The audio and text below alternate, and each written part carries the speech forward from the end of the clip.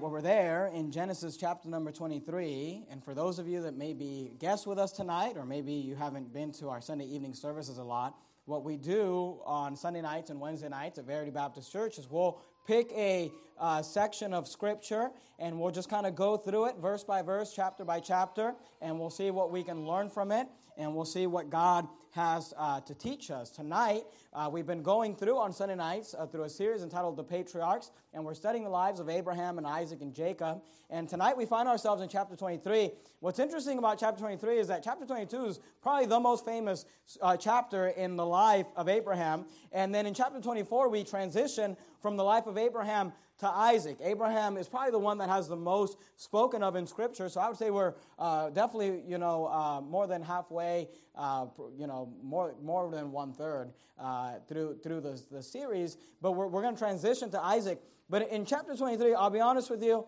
when I started studying chapter 23 for the sermon tonight, I was kind of scratching my head and thinking to myself, what in the world am I going to say about this chapter? And, it's interesting because I sometimes you read the chapter and it just kind of like, the sermon writes itself. I mean, it's just, it's just there, and it is what it is. And sometimes you got to really read it and study it and think about it. And I was thinking to myself, like, what am I going to... I was almost tempted to just skip chapter 23, to be honest with you, because I just couldn't figure out what I was supposed to say about it. And here's what's interesting about that. Now, I find myself here on a Sunday night, and I've got two sermons to preach out of this chapter. And here's the thing. I don't want to spend 2 weeks in Genesis 23, so I'm just going to preach them both tonight, okay? And we're not going to be long, okay? Don't worry. We're not going to be here for 2 hours. I'm just going to give you a little bit of one, and if it doesn't look like that's going well, then we'll switch over to the other one, okay? If that works for you, we'll just try to go through this as quickly as we can. We're just going to read the Bible and make application as we go. You're there in chapter 23. Look down at verse number 1. Notice what the Bible says. And Sarah was 107 and 20 years old. She's 127 years old. These were the years of the life of Sarah, and Sarah died. That's what this chapter has to do with the death of Sarah, Abraham's wife. And Sarah died in Kirjath Arba, the same as Hebron, in the land of Canaan. And Abraham came to mourn for Sarah and to weep for her. The first thing I want you to notice from this chapter is that we learn about this idea of death and mourning. And here's what's interesting. Sarah dies, and if you look at the last part of verse 2, the Bible says, Abraham came to mourn for Sarah and to weep for her. Keep your place there in Genesis 23. That's the text for tonight. But go with me to the book of 1 Thessalonians chapter number 4. 1 Thessalonians chapter 4, if you got to find those T books, in the end of the New Testament, you got all the T books are clustered together. 1st and 2nd Thessalonians, 1st, 2nd Timothy, Titus. 1 Thessalonians chapter 4, and look down at verse number 13. The first thing I want you to notice tonight, and if you're writing notes, you might want to write this statement down, is that we ought to mourn for the dead. We ought to mourn for the dead. There's nothing wrong with that. In Genesis 23:2, Abraham's wife dies, and the Bible says that Abraham came to mourn for Sarah and to weep for her. But I want you to understand something. It's fine, and it's the pattern in Scripture for believers to mourn for the dead. But be careful not to cross into the idea of depression or just a deep sorrow when someone dies, because the Bible teaches us that when you are saved, I'm talking about a believer dies, someone who had a clear testimony of salvation, the Bible teaches that we are to not sorrow as those which have no hope. Amen. Are you there in 1 Thessalonians 4? Look down at verse number 13. 1 Thessalonians chapter 4 and verse 13. The Bible says this, "But I would not have you to be ignorant, brethren, concerning them which are asleep." Now, the reference there to being asleep is just a euphemism for death. Now, we don't believe in what the Jehovah's Witnesses teach of soul sleep. The Jehovah's Witness will teach that, your soul goes to sleep and you're basically asleep until the resurrection. The Bible doesn't teach that. In fact, it teaches the opposite. Because here we are told that they are asleep, but notice it's not referring to their soul, it's referring to their body. Their body's asleep, their soul is in heaven. The Bible says to be absent from the body is to be present with the Lord. And here we are told, "But I would not have you to be ignorant, brethren, concerning them which are asleep, that ye," notice what he says, "that ye sorrow not, even as others which have no hope. For if we believe that Jesus died and rose again, and I want you to notice that this is a common theme when it comes to this idea of death. If we believe that Jesus died and was buried and rose again, even so, them also which sleep in Jesus will God bring with them. See, the Bible teaches here that when someone is saved, someone is in Christ, someone is a believer, and they die, it's fine to mourn. It's fine to weep. Here we see Abraham, the father of faith. In Genesis 22, we saw him willing, if God wanted, willing to put his son Isaac to death, believing that God would resurrect him from the grave. But yet, he took the time to mourn and to weep for Sarah. But we need to be careful not to cross the line, because the Bible says, ye sorrow not, even as others which have no hope. And you know, it gives us comfort. You're there in 1 Thessalonians 4. Keep your place in 1 Thessalonians. We're going to come back close to that area later on in the sermon. But go with me to the book of John, John chapter number 11. You got Matthew, Mark, Luke, John. And you know what? As a believer, you ought to commit in your heart to not fear death, to not be afraid of death. The Bible says, yea, though I walk through the valley of the shadow of death, I shall fear no evil. The Bible says that God's with us, and we ought not be afraid of death. I remember hearing of a pastor years and years ago outside of this state who was dying, and a friend that I have told me the story, and he told me how they had called the family to be able to comfort the family, and they knew that they were all basically there in the home, and they were around, the bed there, and they're basically waiting for this man to die. And different pastors and different people were calling in order to comfort the family. And one of the wives, good night. The wife of this man who was dying told one of the pastors, they said, how are you doing? How is your husband doing? Are you guys okay? Do you need anything? I want to encourage you. And she made a powerful statement. She said, my husband is teaching us how to die. And she said, you won't believe it. He's dying and he's comforting us. He's dying. We're here to comfort him. And he's opening the Bible and reading to us. He's singing hymns with us. He's praying with us. She said, my husband is teaching us how to die. And as believers, that's how we ought to face death. We ought not be afraid of death. Obviously, we don't want to die. Obviously, we want to, live as long as God would allow us. But you know what? We don't sorrow as those which have no hope. Like we were talking about this morning, we have a heavenly hope. We believe we will see them one day. We believe that we will see them. Now, unfortunately, for unbelievers, they do sorrow as those which have no hope. It's difficult to comfort a family when you're not, but it's always nice when you've got to comfort people and you know that the one that has passed away had a clear testimony of salvation. You know they were a believer in the Lord Jesus Christ. You know that they were someone that is in heaven and that we can meet again back there someday. Go to John chapter number 11. Are you there yet? John chapter number 11. Look down at verse number, I was going to have you start at verse number 32, but let's see. Look at verse 32, and then we'll move up and I'll show you a couple of things. John chapter 11, look at verse 32. Remember, this is the famous story of Lazarus.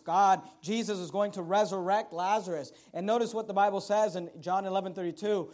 Then when Mary was come where Jesus was and saw him, she fell down at his feet, saying unto him, Lord, if thou hadst been here, my brother had not died. And when Jesus therefore saw her weeping, and the Jews also weeping, which came with her, he groaned in the spirit and was troubled, and said, where have ye laid him? They said unto him, Lord, come and see. And I want you to notice verse 35. Shortest verse in the Bible, Jesus wept. And what's interesting is that Jesus is getting ready to resurrect this man. Jesus is coming with the intention to resurrect Lazarus, yet Jesus took the time to weep. And I want you to understand there's nothing wrong with that. And I believe the Bible tells us this about Christ because he's given us a pattern. When someone dies and when someone passes away, we ought to take time to mourn. We ought to take time to weep. We ought to take time to remember and to grieve the loss that we no longer have that individual with us here on this earth. But we need not sorrow as those which have no hope. And we can have that confidence that if Christ rose from the grave, then he will rise those who are dead in Christ with him. In fact, you're there in John 11. Look up at verse number 24. John 11 and verse 24. earlier in this conversation that Jesus is having with Martha, he says this, Martha saith unto him, I know that he shall rise again in the resurrection at the last day. Talking about Lazarus, look at verse 25. Jesus said unto her, I am the resurrection and the life. He that believeth in me, though he were dead, yet shall he live. And whosoever liveth and believeth in me shall never die. Those are comforting words from the Lord Jesus Christ. He says, those that believe in me shall never die. And listen, when a believer dies, make sure you use the right terminology. When a believer dies, we use that word die or death. And I understand there's nothing wrong with using that word. And that's how we see it. But believers don't die. That's why he said, they're asleep. Their body's asleep. God's going to resurrect it someday. But listen, your last breath here on earth as a believer in the Lord Jesus Christ, you'll just take your first breath in heaven. He says, he that believeth in me shall never die. And here's the question of the ages. Look at verse 26. Believest thou this? Isn't that always a question?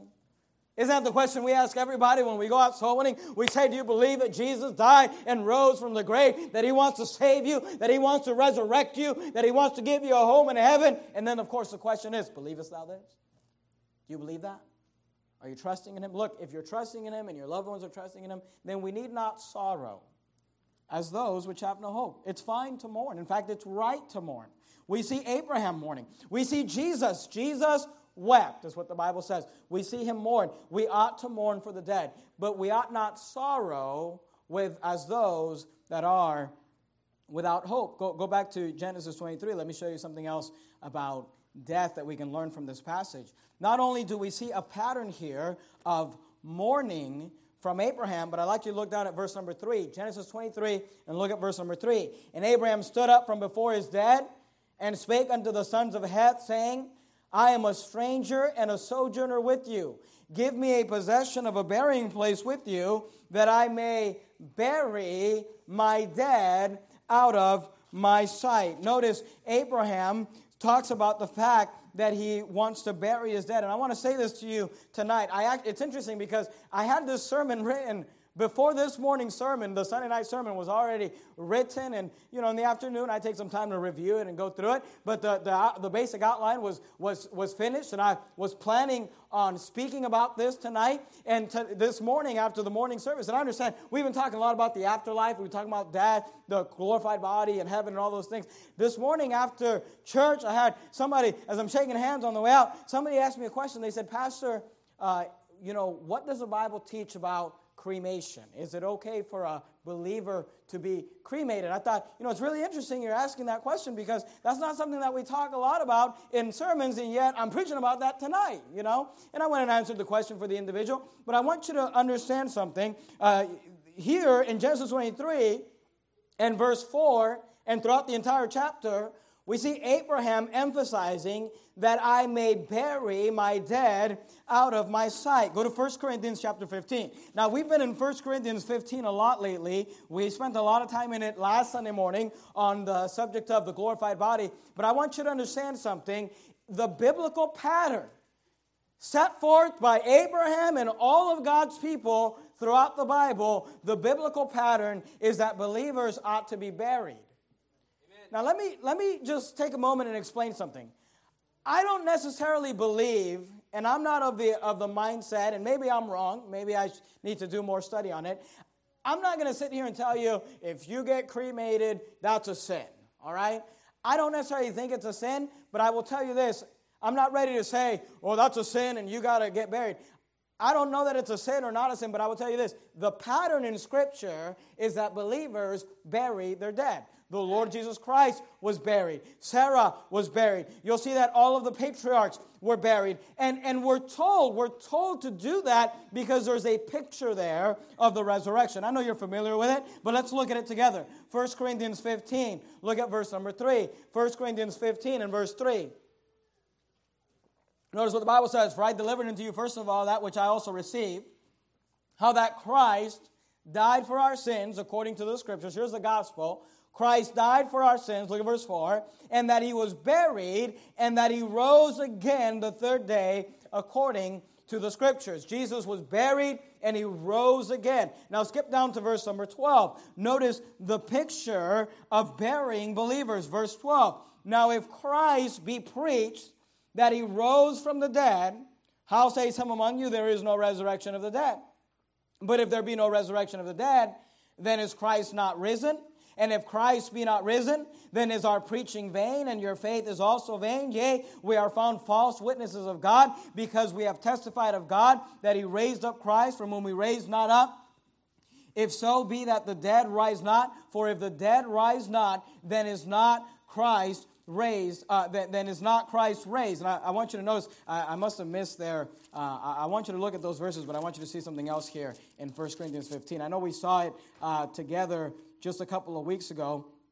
I must have taken it out of my notes, but look at verse 36. Thou fool, thou which thou sowest is not quickened except it die. And that which thou sowest not that body that shall be, but bear grain. It may chance of wheat or of some other grain, but God giveth it a body as it hath pleased him, and to every seed his own body. All flesh is not the same flesh, but there is one kind of flesh of men, other of flesh of beasts, another of fishes, and another of birds. These are also celestial bodies, and bodies terrestrial, but the glory of the celestial is one, and the glory of the terrestrial is another. There is one glory of the sun, another glory of the moon, another glory of the stars, and one star differeth from another star in glory. So also is the resurrection of the dead. It is sown in corruption, it is raised in incorruption. It is sown in dishonor, it is raised in glory. It is sown in weakness, it is raised in power. It is sown a natural body, it is raised a spiritual body. There is a natural body, there is a spiritual body. And here's what I want you to understand. There is a picture of your body being a seed that gets sown or planted down in the ground. And when you plant a seed in the ground, you're acting upon the faith that seed will spring forth in life. And when we bury our dead, what we're saying is, I believe this seed will one day spring forth in life. It'll be resurrected. We'll put in a mortal body and bring out an immortal body. So there is a picture there of burial. And again, I understand today, our society has made burial, costs. The love of money is the root of all evil. And you wouldn't think it'd be that complicated to bury someone. I mean, there was a day when you just go find a field somewhere and dig a hole, and you'd bury them, and you'd hold a service, and you'd read some scripture, and you'd pray, and you'd weep, and you'd move on with life. And now our society has just turned this into a big money thing, and I understand some people just can't afford it, and they might feel that they have to cremate their loved ones, or they have to cremate, and look, I'm not here to tell you that's a sin. I definitely believe that God can take those ashes and resurrect the body from there. I'm not saying, but I will say this. The pattern in Scripture is to bury the dead. And if you can, if at all possible, I just want to encourage you as a believer to bury your dead. When I die one day, hopefully not soon, but when I die someday, do me a favor, just bury me, all right? And look, it doesn't have to be fancy, all right? I'm not some prima donna, okay? Put me in a, you don't even need that big of a coffin. I mean, I'm not that tall. Just get something. Put me in some box somewhere and dig a hole somewhere, and just bury me. You have to mark it or anything. Just, bury that body and say, hey, we believe that God will resurrect him from the grave. We sorrow not as those which have no hope. We believe that they will be resurrected. Now, let me show you something interesting in this chapter. I didn't get to deal with it back a couple weeks ago because I had so much I had to show you, and I don't want to skip it now. But look at verse 12. I want to show you something interesting about the resurrection. 1 Corinthians 15:12. Notice what it says. Now, if Christ be preached that he rose from the dead, and Christ is preached that he rose from the dead, how say some among you that there is no resurrection of the dead? There are people who teach that there is no resurrection. In fact, the Jehovah's Witnesses today will teach that Jesus did not resurrect from the grave. They'll say that his resurrection was only spiritual, that it was not a bodily resurrection. I don't want to look at all the verses because we saw it just last Sunday, but we saw that the Bible teaches that when Jesus resurrected from the grave, he resurrected in a bodily form. He had a body that had, flesh and bones. He ate. It was a bodily resurrection. And by the way, that's part of salvation. The death, burial, and resurrection of Jesus Christ. That if thou shalt confess with thy mouth the Lord Jesus and shalt believe in thine heart that God hath raised him from the dead. You've got to believe that to be saved. Amen. You can't say, oh no, God didn't resurrect him, it was just a spirit. They saw his ghost. It's funny because exactly what Jesus tells the disciples, I'm not a spirit, is what the Jehovah's Witnesses teach today. No, it was just a spirit. It was just a ghost. It just looked like a body. But it wasn't the bodily resurrection. Now here's what's interesting. Look at verse 12.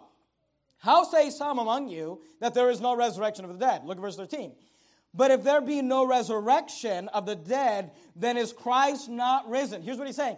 If we don't resurrect, it'll be because Christ didn't resurrect. Now look, if Christ has the power to resurrect from the grave, then he has the power. If he can die and resurrect himself, he can resurrect you. But he says, if Christ did not rise from the grave, then there is no resurrection. Look at verse 14.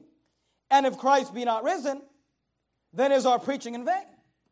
He said, our preaching is empty. There's no point. There's no point to meet. There's no point to preach. There's no point to go out and preach about Jesus if he died. Do you understand? That's why it's so important to the gospel. If all Jesus did was die and get buried, then he was just a man.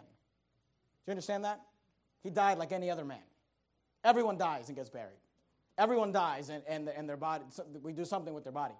What showed him to be God is that he resurrected from the grave. Now notice what it says. Verse 14. And if Christ be not risen, then is our preaching vain, and your faith is also vain. Yea, and we are found, now I want you to notice the wording here. And we are found false witnesses of God. He said, you are found a false witness of God because we have testified of God that he raised up Christ, who he raised not up, if so be that the dead rise not. Now, please understand what he's saying. He's saying, if we are preaching that Christ resurrected and he truly did not, then he says we are false witnesses. He said our witness is false. Look at verse 16. For if the dead rise not, then is not Christ raised? Now, here's what's interesting. Okay? Paul makes it clear Christ did arise. In fact, look at verse 20. Skip down to verse 20. He says, but now is Christ risen from the dead. Because he's saying, if he didn't rise from the dead, we are preaching a false gospel. We, and I like the terminology, he says, we are false witnesses if we preach that Christ rose from the grave and he really didn't. And then he goes and says, but of course we know, verse 20, but now is Christ risen from the dead and become the first fruits of them that slept. But I want you to just follow the logic. He's saying if Christ did not rise from the dead, and we preach that he did rise from the dead, then we are false witnesses because we know that he did not rise from the dead, yet we're preaching it. Now, we know that he did rise from the dead. So here's the logic. If Christ did rise from the dead, and they're preaching that he did not rise from the dead, you know what makes them? False witnesses. They're not Jehovah's Witnesses. They're Jehovah's false witnesses. And I'm here to tell you, they're going to die and go to hell if they don't believe in the resurrection of Jesus Christ. And you say, well, I can't believe you would say that to Jehovah's Witnesses. If they don't believe in the bodily resurrection of Christ, they're not saved. You must believe in the resurrection. And by the way, that's why these cults all attack the deity of Christ, the resurrection of Christ, the fact that Jesus is the only one that can save you. And it's funny to me that God kind of throws that in there. Like of course he knew that there'd be a religion called the Jehovah's Witnesses. And he's telling us, no, I rose from the grave. And if they're preaching that I didn't rise from the grave, that makes them false witnesses. He said, if you're preaching that I rose and I didn't, that makes you a false witness, but we know he did rise. So he says, you know what they are? They're a bunch of Jehovah's false witnesses. They're preaching a false gospel. They're not. So anyway, I thought that was interesting. I didn't have time to deal with it before. Look at verse 17. Let me show you one more thing out of this chapter, and we'll go back to Genesis. 1 Corinthians 15, look at verse 17. And if Christ be not raised, your faith is vain, yet ye are yet in your sins. He said, if Jesus didn't rise from the dead, guess what? You're not saved. You're still in your sins. Then they also which be fallen asleep, those that in Christ, he said, those that died in Christ, guess what happens to them if Jesus didn't rise from the dead? They're perished. And if in this life only we have hope in Christ, we're of all men most miserable. You understand what he's saying? If there's no resurrection, it's not worth it. You know, we sing that song, it will be worth it all when we see Jesus. That's true. Living the Christian life is not worth it if there's nothing on the other side of this. There's no resurrection, there's no rewards, there's no heaven. Hey, if Christ be not risen from the dead, you know what we are? Of all men most miserable. Amen. We're wasting our lives if it's not true, but here's the thing, we know it's true. Amen. We know he resurrected. We know we don't have to sorrow as those which have no hope. But it's interesting because he continues, look at verse 30, skip down to verse 30 for a second time. Verse 30, and why stand ye in jeopardy every hour? So why are you getting all these death threats on your phone? I mean, just yesterday I got someone telling me, I'm going to show up to your church on Sunday night, and I'm a X, Y, and Z, and all these things, I don't see them, But, they keep calling me. They keep threatening me.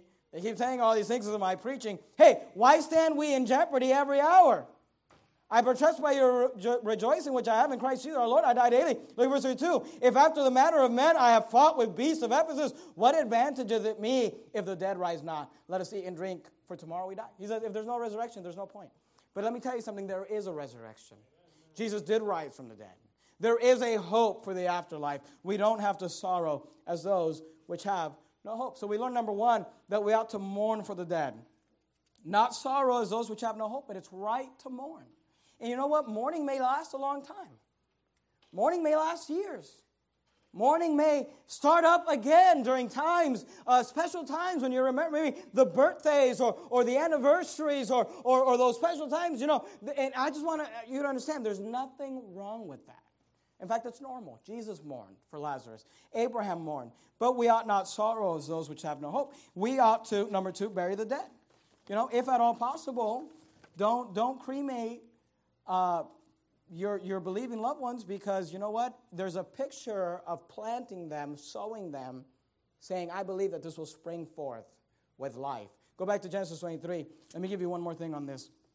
Genesis 23. I said, number one, we ought to mourn for the dead. I said, number two, we ought to bury the dead. Number three, we ought to consider the dead. When people die that are close to us, we ought to take time to consider their death. Not only to consider their death, but to consider death in general. Because it's interesting what Abraham says at this time. In Genesis 23:4, he makes this statement. He says, I am a stranger. The word stranger means foreigner. He says, I am a stranger and a sojourner. A sojourner is someone who's a temporary visitor, someone who's temporarily here. He says, I am a stranger and a sojourner with you. Now, he's talking to the children of Heth. And it's true what he's saying, but you know what? There's a spiritual application here. When someone dies or when we're thinking of death, we ought to be reminded that, you know what? We are only strangers and sojourners on this earth. This world is not my home. We're just passing through. We seek a better country. Go to Hebrews 11. Let's look at the verses real quickly. Hebrews 11. If you kept your place in 1 Thessalonians, you got 1 and 2 Thessalonians, 1, 2 Timothy, Titus, Philemon, Hebrews. If you kept your place in 1 Thessalonians, 1, 2 Thessalonians, 1, 2 Timothy, Titus, Philemon, Hebrews. Hebrews 11, look at verse 14. These are beautiful verses. We could have looked at them this morning, but I tried to save them for tonight. Hebrews 11, look at verse 14. For they that say such things declare plainly that they seek a country. And truly, if they had been mindful of that country from whence they came out, they might have had opportunity to have returned. But now they desire a better country, that is, in heavenly. Wherefore God is not ashamed to be called their God, for he hath prepared for them a city. See, we are just pilgrims on this earth. We are just sojourners on this earth. Don't get too attached to this earth. Don't get too attached to the things of this world. Today you got Christians that are not willing to take the right stands. They're not willing to do what they need to do. They're not willing to be faithful to things of God. They are distracted by the things of this world. And they act as if all they've got to live for is this world. All they've got to live for is this job, this business, this house, this car. Listen, we are just here temporarily. Our life is but a vapor. It appeareth for a little time and vanisheth away. The amount of time that you will spend on this earth, alive on this earth, compared to all of eternity, it's so small and so minuscule that when someone dies, we ought to take the time to consider that. And to remind ourselves that we will one day die, and we are only pilgrims and strangers and sojourners on this earth. So don't get too attached. Don't get too wound up with, I got to make sure. And look, it doesn't matter. At the end of the day, it doesn't matter. You know what? The afterlife is what it's all about. Go back to Genesis 23. All right, so here's the thing. That was sermon number 1, okay? Now, that's 29 minutes, okay? So that's shorter than normal. I'm going to try to preach sermon number 2 in the next 20 minutes, okay? Let me give you sermon number 2 because I don't want to spend 2 weeks in this chapter And I want to move on to Genesis 24. Go to Genesis 23, look at verse 5. Okay, we're going to change gears here. We're going from mourning to the marketplace, because this chapter is interesting. The first part of it deals with the death of Sarah. I mean, the entire chapter deals with the death of Sarah. The rest of the chapter deals with a business transaction between Abraham and the sons of Heth. And he's purchasing a burial spot for Sarah, but there are some things that we can learn in regards to business. I want you to write these statements down, especially if you're in business. If you're in the marketplace, if you run a business or something like this, you ought to remember these things. Let me give you these statements, write them down. We'll move quickly as we can. Number one, in business, stay humble. In business, stay humble, no matter how successful you are. Genesis 23, look at verse 5. And the children of Heth answered Abraham, saying unto him, Hear us, my Lord. Now notice what they said to Abraham. They said, Thou art a mighty prince among us. See, Abraham was a very successful man. He had a very successful business. He had many servants, much property, much wealth. And they said, Hey, you are a mighty prince among us. In the choice of our sepulchres, bury thy dead. None of us shall withhold from thee the sepulchre, but that thou mayest bury the dead. Notice what Abraham does. And Abraham stood up, I want you to notice what he does, and bowed himself to the people of the land, even to the children of Heth. Now, when he bowed, he wasn't worshiping them, but he was basically just showing physically that he was esteeming them better than himself. Because here's the thing, the greater, the lesser is going to bow down to the greater. And they just got done saying, Thou art a mighty prince among us. And he could have said, well, in that case, why don't you bow down to me? But notice, they told him, You are successful, Abraham. You've done great things, Abraham. You've got a lot of money, Abraham. You've got a lot of employees, Abraham. You've got a lot of servants, Abraham. But you know what? One of the great qualities about Abraham is that he stayed humble. And he was okay with bowing down himself to them, even though he was the most successful man there. Look at verse 8. And he communed with them, saying, If it be your mind that I should bury my dead out of my sight, hear me and entreat for me to Ephron the son of Zohar, that he may give me the cave of Machpelah, which he hath, which is in the end of his field, for as much money as it is worth. He shall give it me for a possession of a burying place amongst you. And Ephron dwelt among the children of Heth. And Ephron the Hittite answered Abraham in the audience of the children of Heth, even of all that went into the gate of the city, saying, Nay, my Lord, hear me. The field give I thee, and the cave that is therein. I give it thee in the presence of the sons of my people. Give it I thee, give I it thee, bury thy dead. Look, verse 12. And Abraham, I just want you to notice what he does again. Abraham bowed down himself before the people of the land. And you know what? In business, go to Deuteronomy chapter number 8. I know this is a passage we look at a lot here, but let's look at it together. Deuteronomy chapter 8. You got Genesis, Exodus, Leviticus, Numbers, Deuteronomy. Deuteronomy chapter 8. In business, stay humble no matter how successful you are. Don't be one of these guys or one of these gals that's just always walking around talking about, look at what I've done, and look how successful I am, and in business I did this, and I did that, and I made this much money. Hey, don't be that guy. Abraham wasn't that guy. Abraham, they said, hey, you are a mighty prince among us. And he bows himself down to them. And he says, would you help me? He says, I want to entreat of you. He said, I'm asking you for help. And he bows and he stays humble. Deuteronomy chapter 8. See, Abraham understood something that all of us need to understand when it comes to the business and to the marketplace. Deuteronomy chapter 8, look at verse 17. And thou say in thine heart, my power and my might and the might of mine hand hath gotten me this wealth. But thou shalt remember the Lord thy God, for it is he that giveth thee the power to get wealth, that he may establish his covenant which he sware unto thy fathers, as it is this day. See, whatever success you have is because God gave it to you. Whatever wealth you have, it is God that gives you the power to get wealth. It is God that gave you that mind. It is God that gave you those hands. It is God that gave you that talent. It is God that gave you that success. And listen to me, he could take it from you at any moment. Amen. So before you get so caught up in yourself and look how great I am and look at all the business I've got and look at all the things I've done, hey, why don't you bow down, at least in your soul and your spirit, and say, you know what? It is God that giveth me the power to get wealth. And it's God that hath prospered me and helped me to succeed. So in business, number one, stay humble no matter how successful you are. Go back to Genesis 23. Let me say this, number two. I said number one, in business, stay humble. And number two, point number two is this. In business, secure witnesses. It's interesting what we learn here in this chapter about Abraham doing business. Abraham was a very smart guy when it came to business. And notice what he does. Look at verse 10. And Ephron dwelt among the children of Heth, and Ephron the Hittite answered Abraham, notice, in the audience of the children of Heth, even of all that went in at the gate of the city, saying, Nay, my Lord, hear me, the field give I thee, and the cave that is therein, I give it thee, notice, in the presence of the sons of my people, give I thee, bury thy dead. Go down to verse 13. And he spake unto Ephron, notice, in the audience of the people of the land. Skip down to verse 16. Notice what it says. And Abraham hearkened unto Ephron, and Abraham weighed to Ephron the silver which he had named in the audience of the sons of Heth. Skip down to verse number 18. Notice what it says. Unto Abraham for a possession in the presence of the children of Heth before all that went in at the gate of the city. You know, Abraham is dealing with friends here. This conversation between him and the sons of Heth and Ephron is not a bad conversation. In fact, if you look at the passage, they're fighting not about who's going to get the better deal. They're being super gracious to each other. Ephron is saying, I want to give it to you, Abraham. I want to give you the land. And Abraham's like, no, I want to pay you for it. They're arguing about who's going to pay the bill.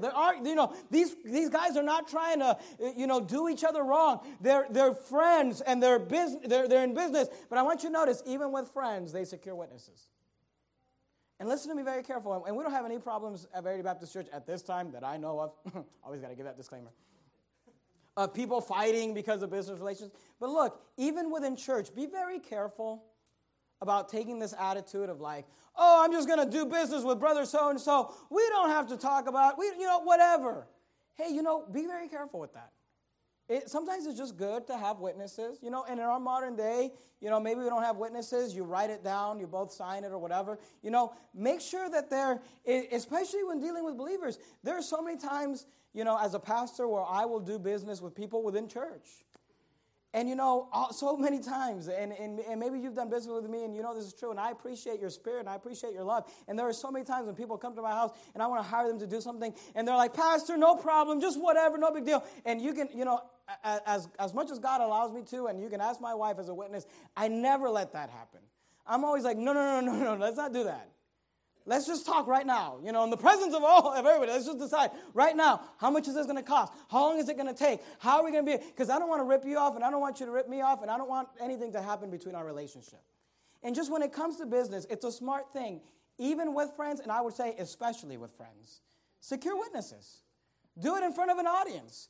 Make sure someone else knows what's going on, and don't just assume, because that's how feelings get hurt, and that's how people turn against each other, and that's not what you want to do. And Abraham was smart enough to know, even with a friend that's trying to give him the land, and he's saying, no, I don't want you to give it to me, I want you to pay, and he's like, no, I want to give it to you free. Even in that type of relationship, over and over in this chapter, we're told that they're doing this in the audience of the children, in the presence of the sons, in the audience of the people, in the audience of the sons, in the presence and before all. We're told once and again, they do it within witnesses. So you know what? In business, not only stay humble, but in business, secure witnesses. It's not, you say, well, that's going to be rude to brother so-and-so. No, it's not rude. You're actually protecting the relationship and the integrity of the relationship. And sometimes it's good to have a third party, because you know what happens is I'll say one thing and I'm thinking one thing and you'll hear that, but you're thinking something else. Sometimes it's good to have a third party that can kind of just judge and say, no. Well, I thought you meant, and I thought he said, and I thought, sometimes it's good to just have a third party who says, let's make sure we all understand what's going on here.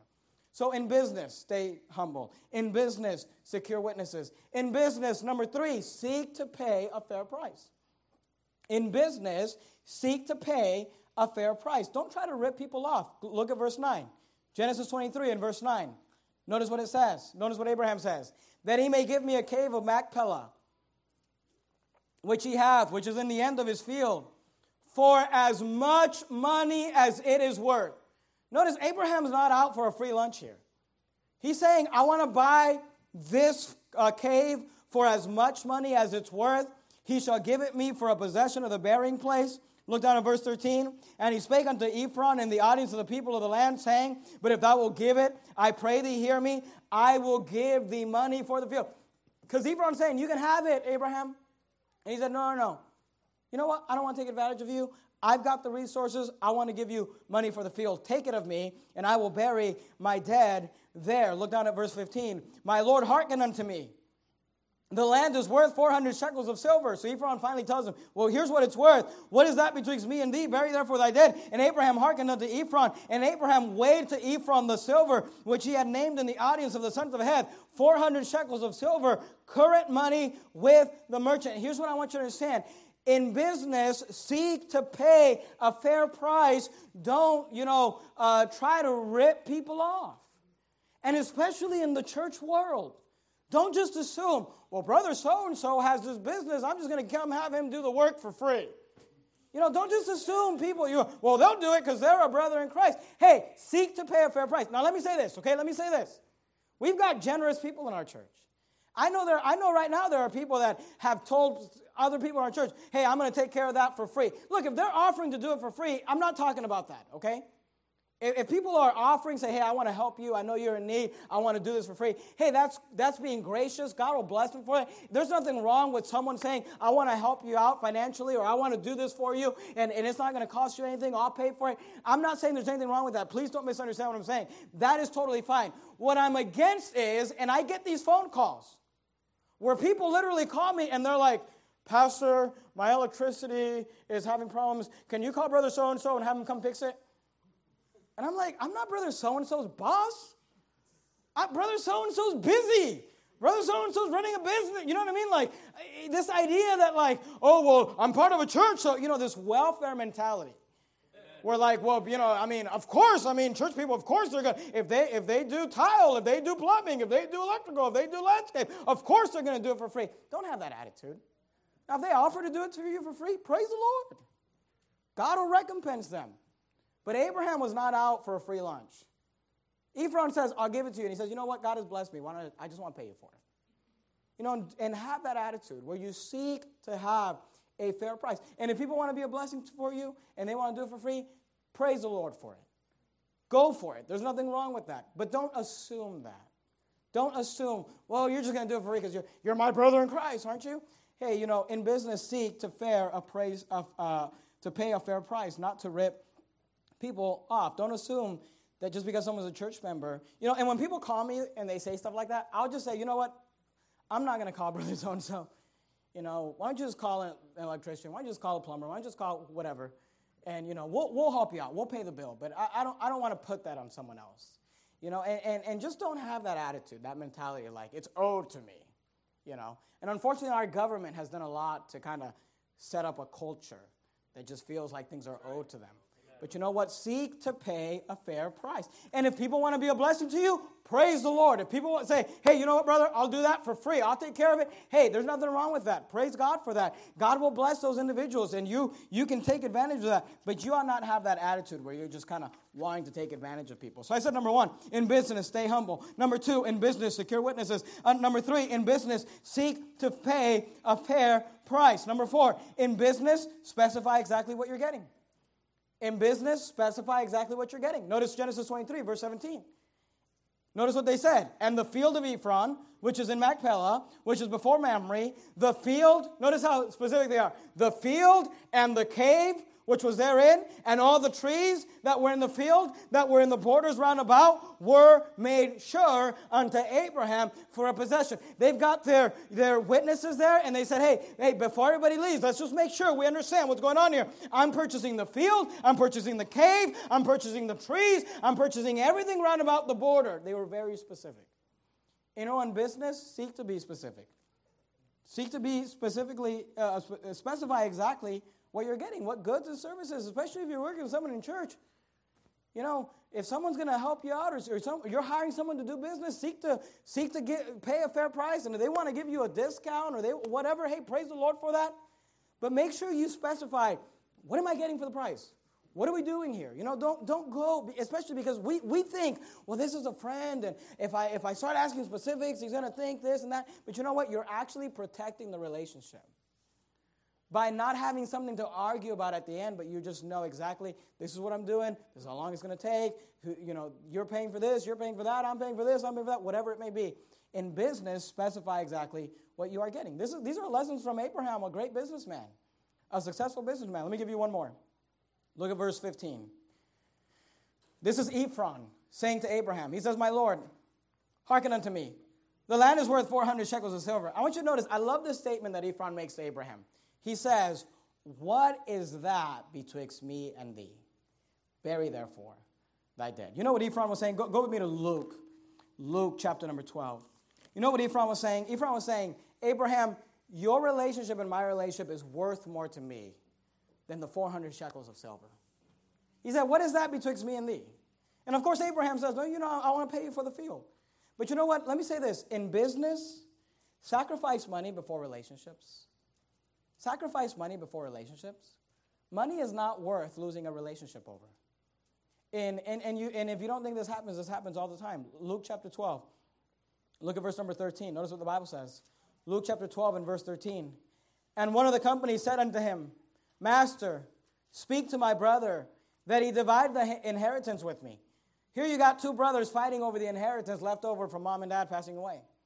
You don't think this happens every day where brothers and siblings will fight over money left over from their parents? But here you got someone coming to Jesus. Master, speak to my brother that he divide the inheritance with me. And he said unto him, man, who made me a judge or a divider over you? And he said unto them, take heed and beware of covetousness, for a man's life consisteth not in the abundance of the things which he possesseth. He says, you know what? Jesus says, you know what? It's not worth fighting over money with your brother. I mean, there are things worth fighting for. Money's not one of them. He says, don't be covetous. Don't fight with money. Hey, have the attitude of Ephron who says, what is that betwixt me and thee? Go back to 1 Corinthians chapter number 6. 1 Corinthians chapter 6. Let me just show you something quickly. I know I'm almost done. Look, I've been preaching 46 minutes. That's the equivalent of one sermon. Okay? So you're getting 2 for 1. But I'm not going to charge you overtime, all right? 1 Corinthians 6. We didn't come to that agreement. We should have specified that with the audience, but it didn't work out. 1 Corinthians 6. Look at verse 1. 1 Corinthians 6:1. Dare any of you having a matter against another go to law before the unjust and not before the saints? Do ye not know that the saints shall judge the world? And if the world shall be judged by you, are ye unworthy to judge the smallest matter?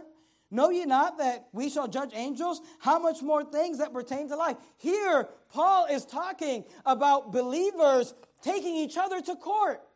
He says, dare any of you having a matter against another go to law before the unjust? He said, don't sue your brother for money and take him to court. And by the way, at Verity Baptist Church, if you sue someone in this church or you sue the church, we'll just kick you out. Amen. We won't put up with that. Because here he says, look, don't you know that in heaven, don't you know that in the millennium, don't you know that in the afterlife, we will judge angels? We will judge the world. Look at verse 3. Know ye not that we shall judge angels? How much more things that pertain to this life? If then ye have judgment of things pertaining to this life, set them to judge who are least esteemed in the church. Here's what he's saying. He's saying, I'd rather you take the newest Christian and let them judge you instead of some unsaved reprobate judge. Instead of some unsaved, corrupt judge. He said, why are you going to law with your brother? He said, let the least esteemed in the church judge. Look at verse 5. I speak to your shame. Is it so that there is not a wise man among you? No, not one that shall be able to judge between his brethren? But brother goeth to law with brother, and that before the unbelievers. Now therefore there is utterly a fault among you, because you go to law one with another. And I love this phrasing. You ought to underline this in the Bible. Here's Christianity. Here's what he says. Why do ye not rather take wrong? Why do ye not rather suffer yourself to be defrauded? He said, why don't you just esteem other better than yourself? Why don't you you say, Pastor, you don't understand. I went into business with brother so-and-so, and he ripped me off. Hey, why don't you just suffer wrong? Why don't you just allow yourself to be defrauded? Jesus said it this way. Why don't you just turn the other cheek? If they ask you to go a mile, why don't you go with them twain? If they ask you for an article of clothing, give them your coat also. He says it's not worth money. And listen to me. When it comes to business, sacrifice money before relationships. It's not worth it. Have the attitude of Ephron with Abraham. What is that betwixt me and thee? And I've said this publicly, and I've always said this, and I haven't had problems with this.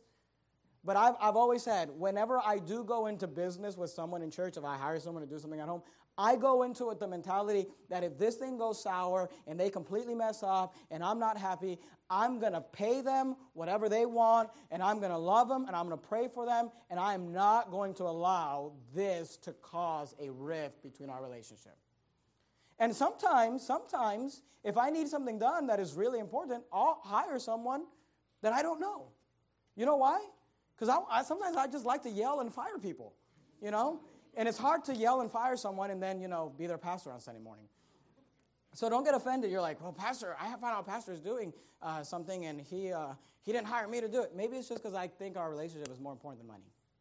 And, in business, I'm not saying don't do business within church. I think it's great for you to do business within church. But, if it comes down to it, sacrifice money before you sacrifice relationship. Stay humble no matter how successful you are. Secure witnesses even when dealing with other believers. Seek to pay a fair price and don't rip people off. And specify exactly what you're getting. And know what you're getting yourself into. Go back to Genesis 23. Let's finish up. I got to be done. Genesis 23. And at Verity Baptist Church, we have it in our bylaws, and we teach it at the membership class and all that. That we will, based on 1 Corinthians 6, we'll kick you out for suing us, and for suing other church members, or for suing people without attendance church that aren't church members. Because here's the thing, you can sue anyone for any reason you want. But we don't have to sit there and look at your stinking mug every Sunday either, and shake your hand on the way out and smile at you while you're suing us in court. Does that make sense? So we will kick you out for suing us. So put that paperwork away. Genesis 23, look at verse 19. Genesis 23, let's finish up right now. Genesis 23, 19. And after this, Abraham buried Sarah his wife in the cave of the field of Machpelah before Mamre, the same as Hebron, in the land of Canaan. And the field and the cave that is therein were made sure unto Abraham for a possession of a burying place by the sons of Heth. You may be wondering yourself, why is this story in the Bible? Why is this burial spot so? God gives this thing an entire chapter. Why is that?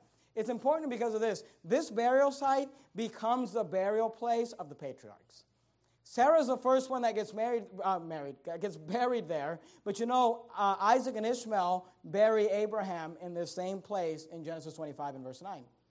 And Isaac and Rebekah are both buried here, according to Genesis 49 and verse 31. And Jacob buries Leah there in Genesis 49 and verse 31. And Joseph buries Jacob here in Genesis 50 and verse 13. So throughout the rest of the book of Genesis, we keep coming back to this place. Every time a patriarch dies, we come back to this place. So God gives us this chapter to kind of give us context about the importance of this place, the burial spot of the patriarchs. Let's bow our heads and have a word of prayer. Heavenly